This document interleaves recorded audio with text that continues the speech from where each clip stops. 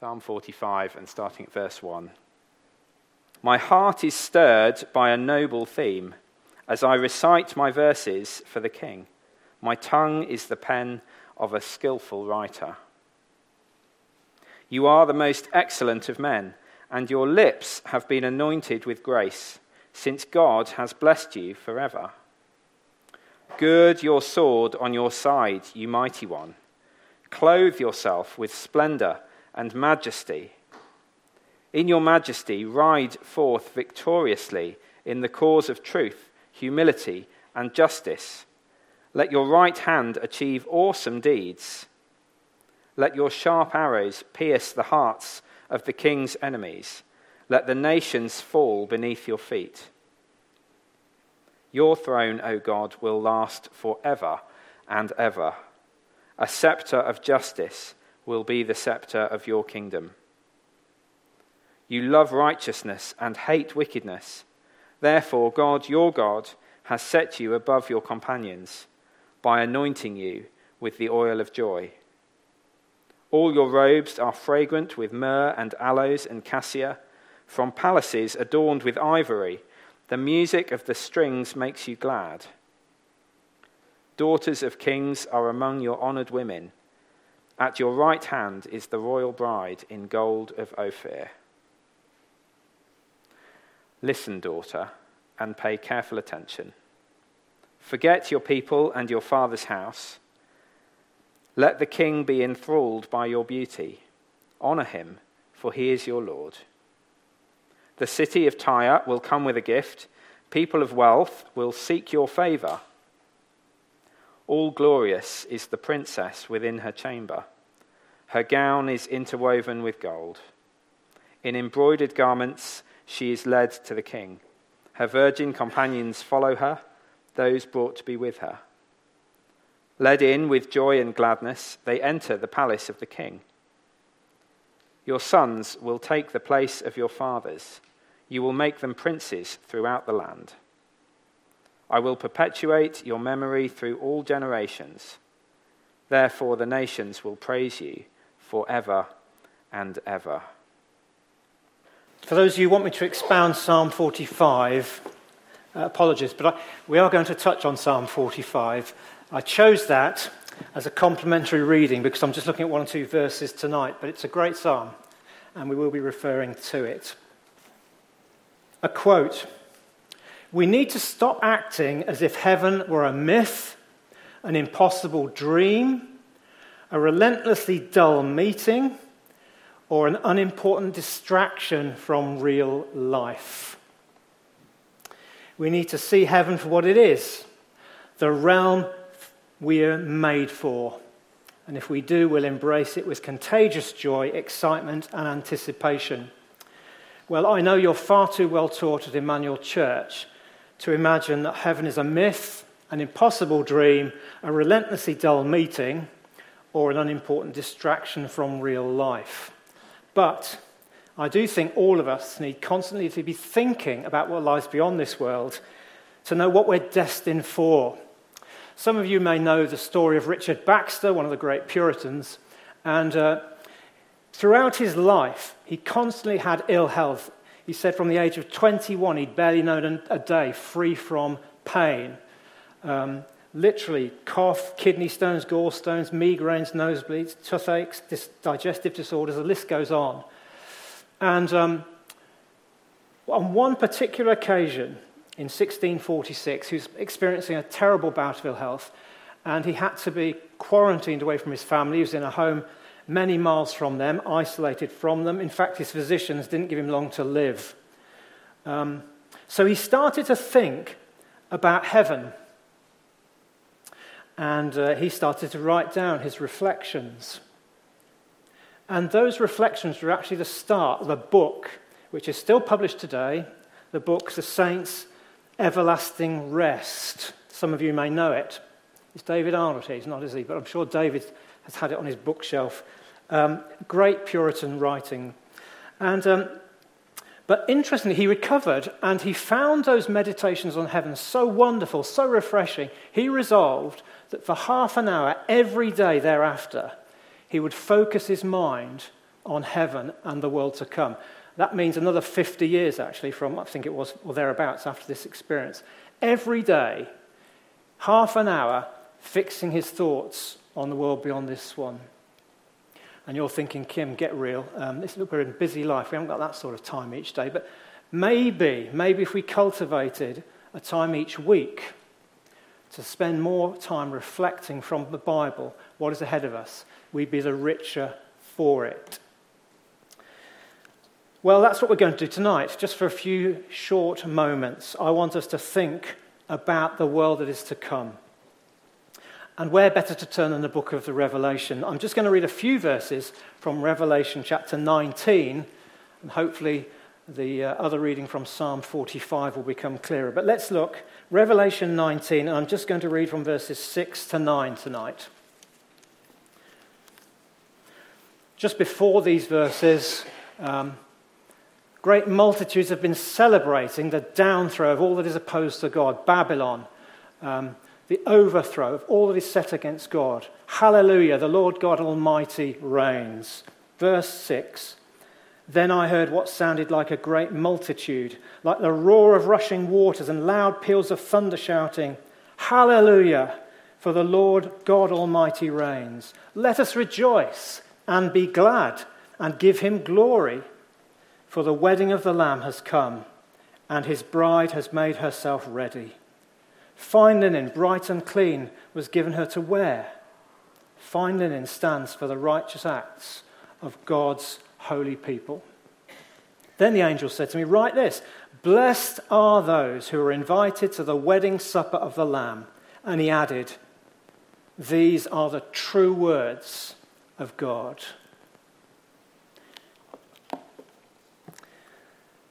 Well, I'm sure you know, at the beginning of the Bible we have a wedding. It's there in Genesis chapter 2. Adam and Eve brought together by God, that first human pair.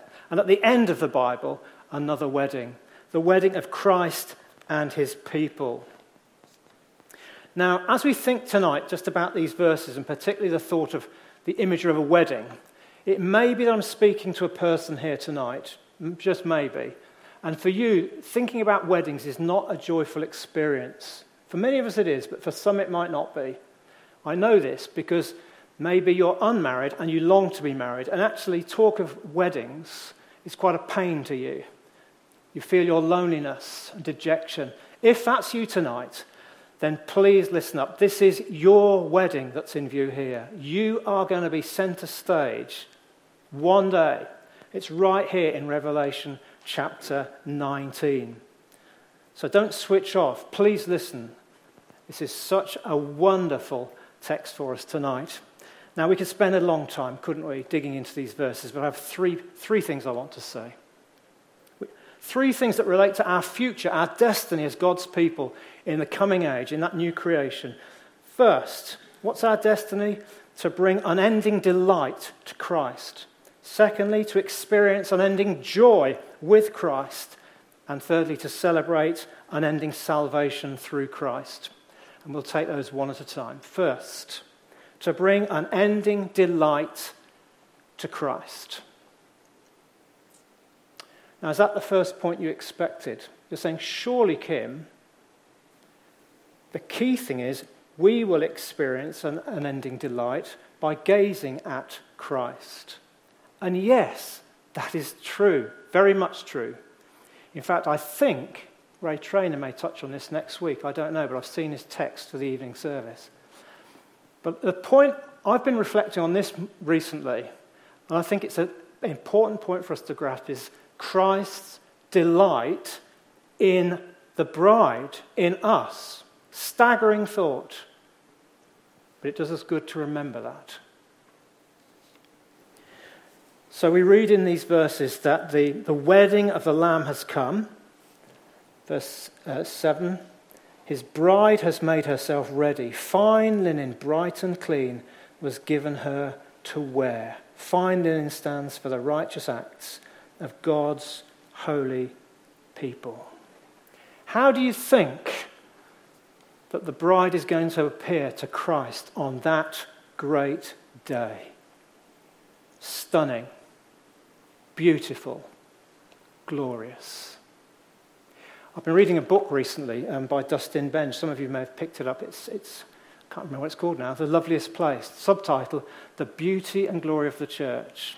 And in his first chapter, he makes this point that through the lens of Christ's cross and righteousness, we're already beautiful to Christ.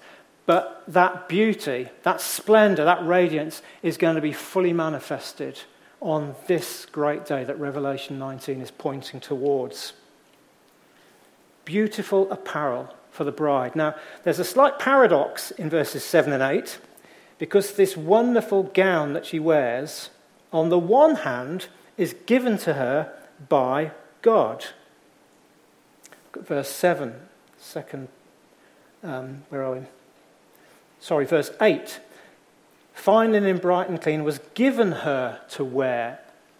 And yet it is also described here as the righteous acts of God's people. There's a paradox. Is this garment in which the bride is arrayed her righteousness, or a garment that's been given to her by Christ? Well, I think it's both, isn't it? It's both. So often in Scripture there's a tension taught. On the one hand, we, as it were, seek to make ourselves more acceptable. No, that's the wrong word. But more holy in God's sight. We want to please him. And yet every thought of holiness actually comes by God's grace and power, by his Spirit. There's this cooperation going on. I suspect the righteous acts of God's holy people mentioned here is probably the standing up for Christ in the face of persecution. That's what Revelation is about, isn't it? It's about standing true to Christ in the face of hostility and possible martyrdom. And I think probably there's a reference here to the church who has, as it were, prevailed, who has stood true to Christ, irrespective of danger.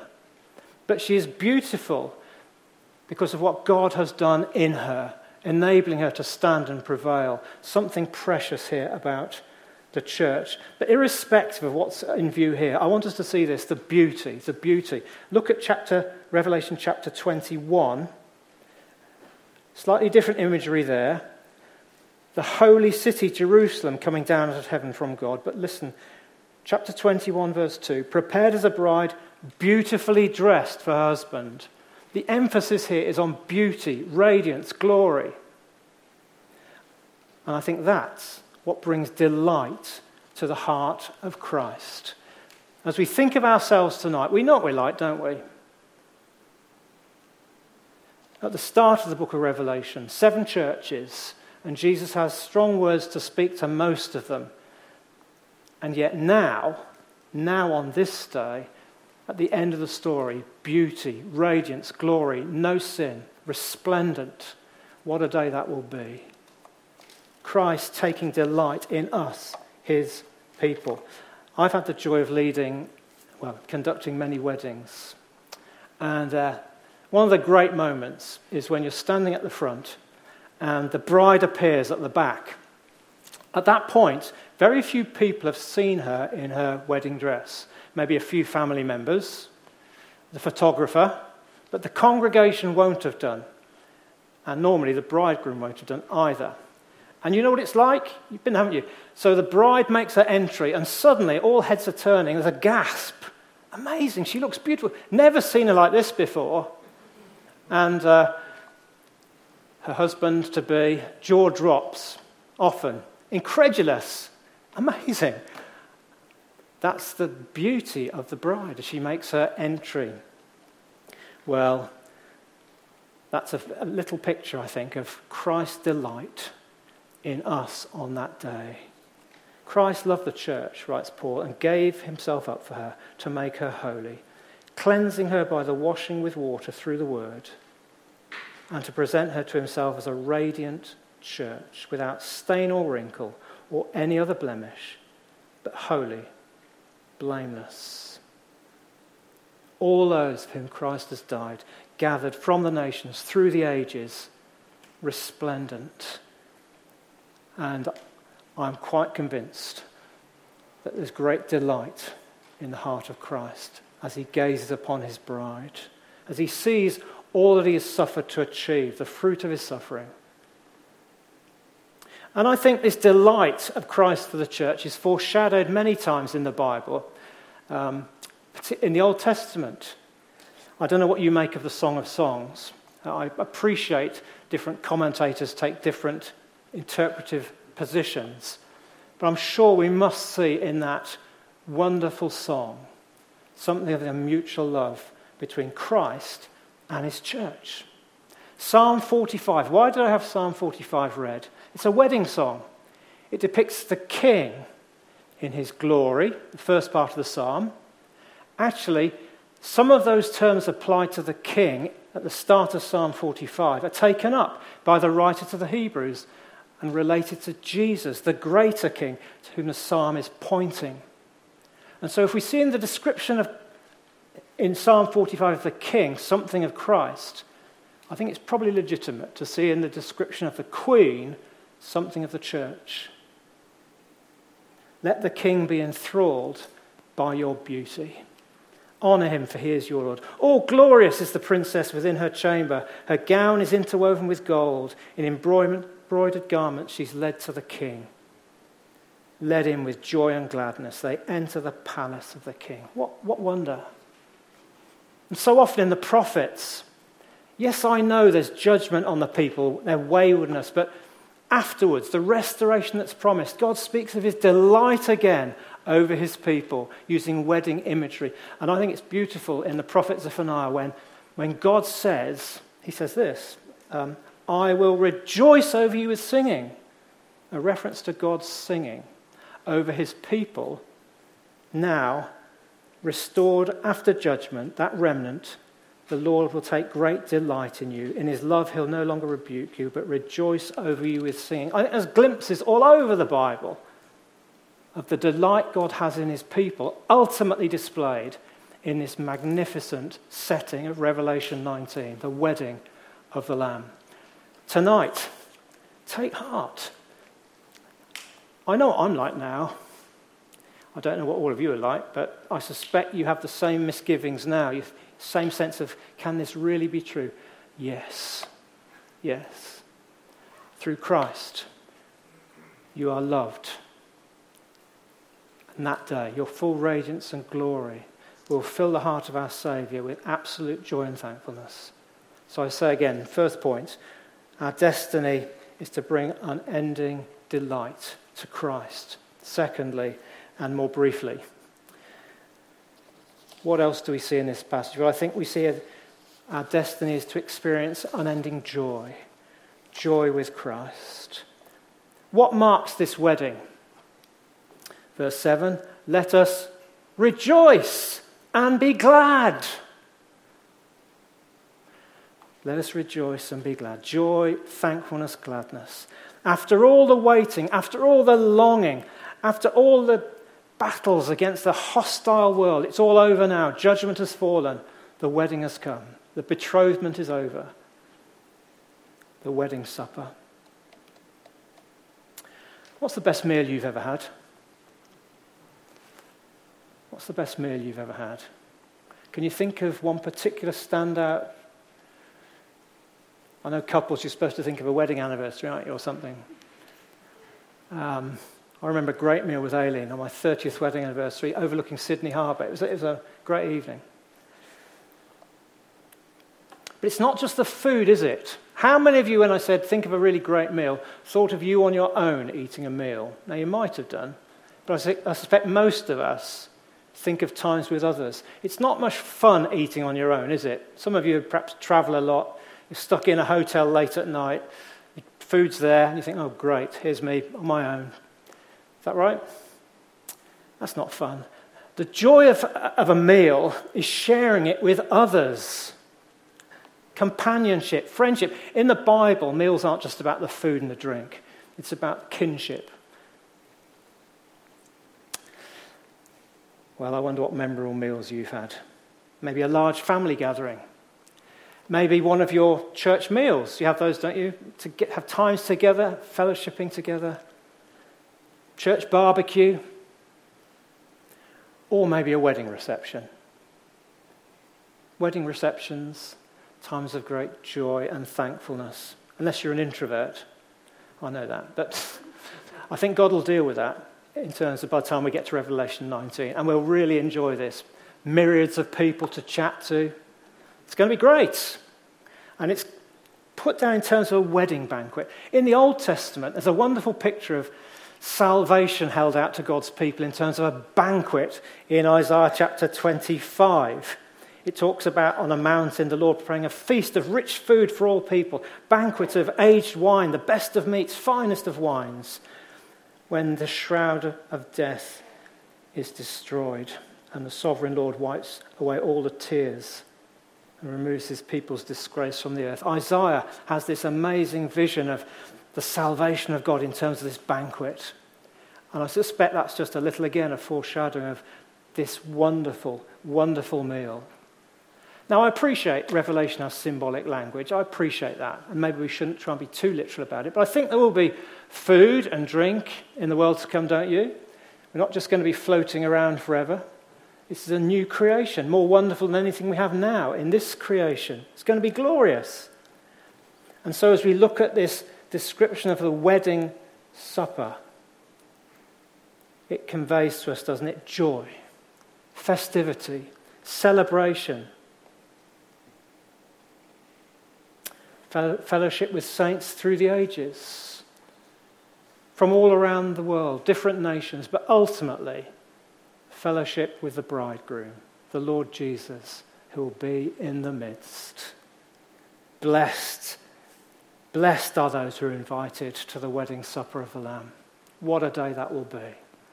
What is before us? Bringing an unending delight to Christ.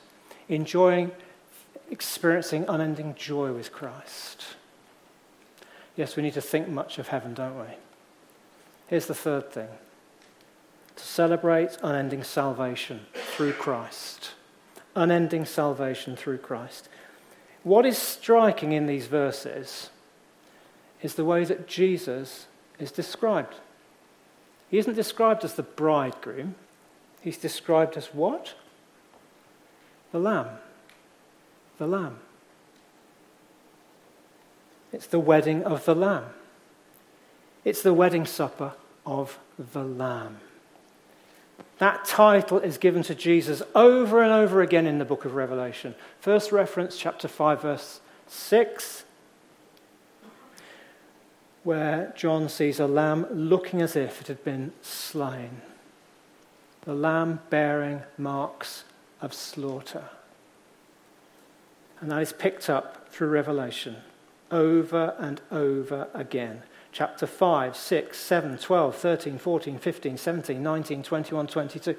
It's all through the book. Now, why is that? Well, of course, it's because the cross is never going to be forgotten, is it? Not even in the age to come. The cross is never going to be forgotten. John, you alluded to this. And so right there, in the worship of that day, we will be conscious of this. The reason we are there is because of the Lamb slain. The Lamb slain for sinners, our substitute. God has accepted his offering in our place for our sins, that we might be clothed, as it were, with righteousness, counted worthy, welcome to this great wedding feast. And if you're not a Christian, the invitation's to you. Blessed are those who are invited. Will you come? You need to know Christ as the Lamb slain for you. But the cross won't be forgotten in the age to come. When you get old, you quote hymns. Is that right, Brian? When you get older, you quote hymns. Sorry, that's a fairly personal remark. Sorry. Hymns come flooding back to you. I grew up in Methodism years ago, and the hymn book. But you know, our hymns are replete with this theme of Christ's wounds, aren't they? Let me take just a couple of well-known hymns.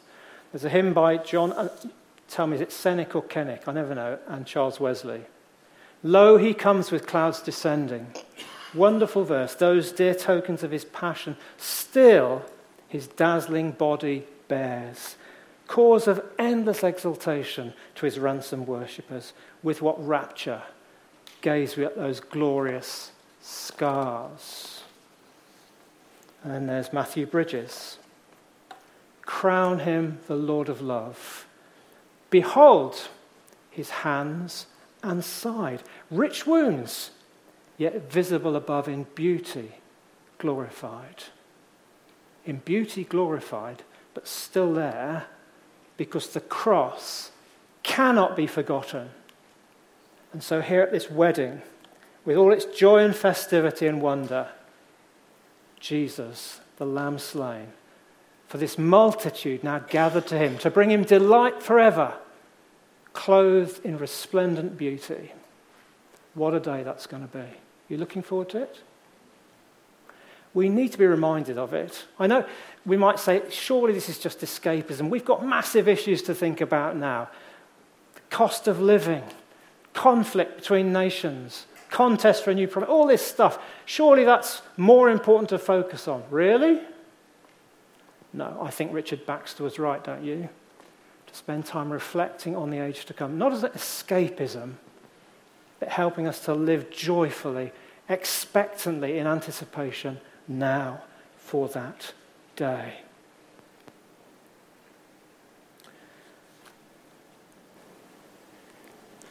Final quote.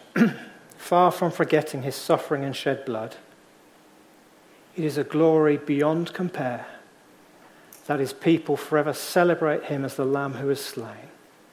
We'll worship him forever with the beauty of his scars in view. Our call to worship tonight, behold the Lamb who takes away the sin of the world. Here again, behold the Lamb of God who takes away the sin of the world. What a beautiful Saviour. Let's pray. Father, tonight we thank you so much that we can lift our eyes above all that is surrounding us, the news, the media. We know that we live in this world as our ambassadors. We know we're called to live for you here, to pray for our world intelligently, to apply our Bibles to all the trends and currents we see around us, but we thank you that beyond this life, beyond this world, there is a new creation to come, a glorious new world. And we thank you that as that is ushered in, there'll be a fantastic wedding. And we will see our Saviour as he is. We will see the King in all his beauty, even as he takes delight in the church's beauty. Oh God, we thank you tonight for what's before us. Not merited, not earned. What grace. Thank you for that invitation, Lord. Help us to live this week in the light of what is to come, we pray. In Jesus' name, amen.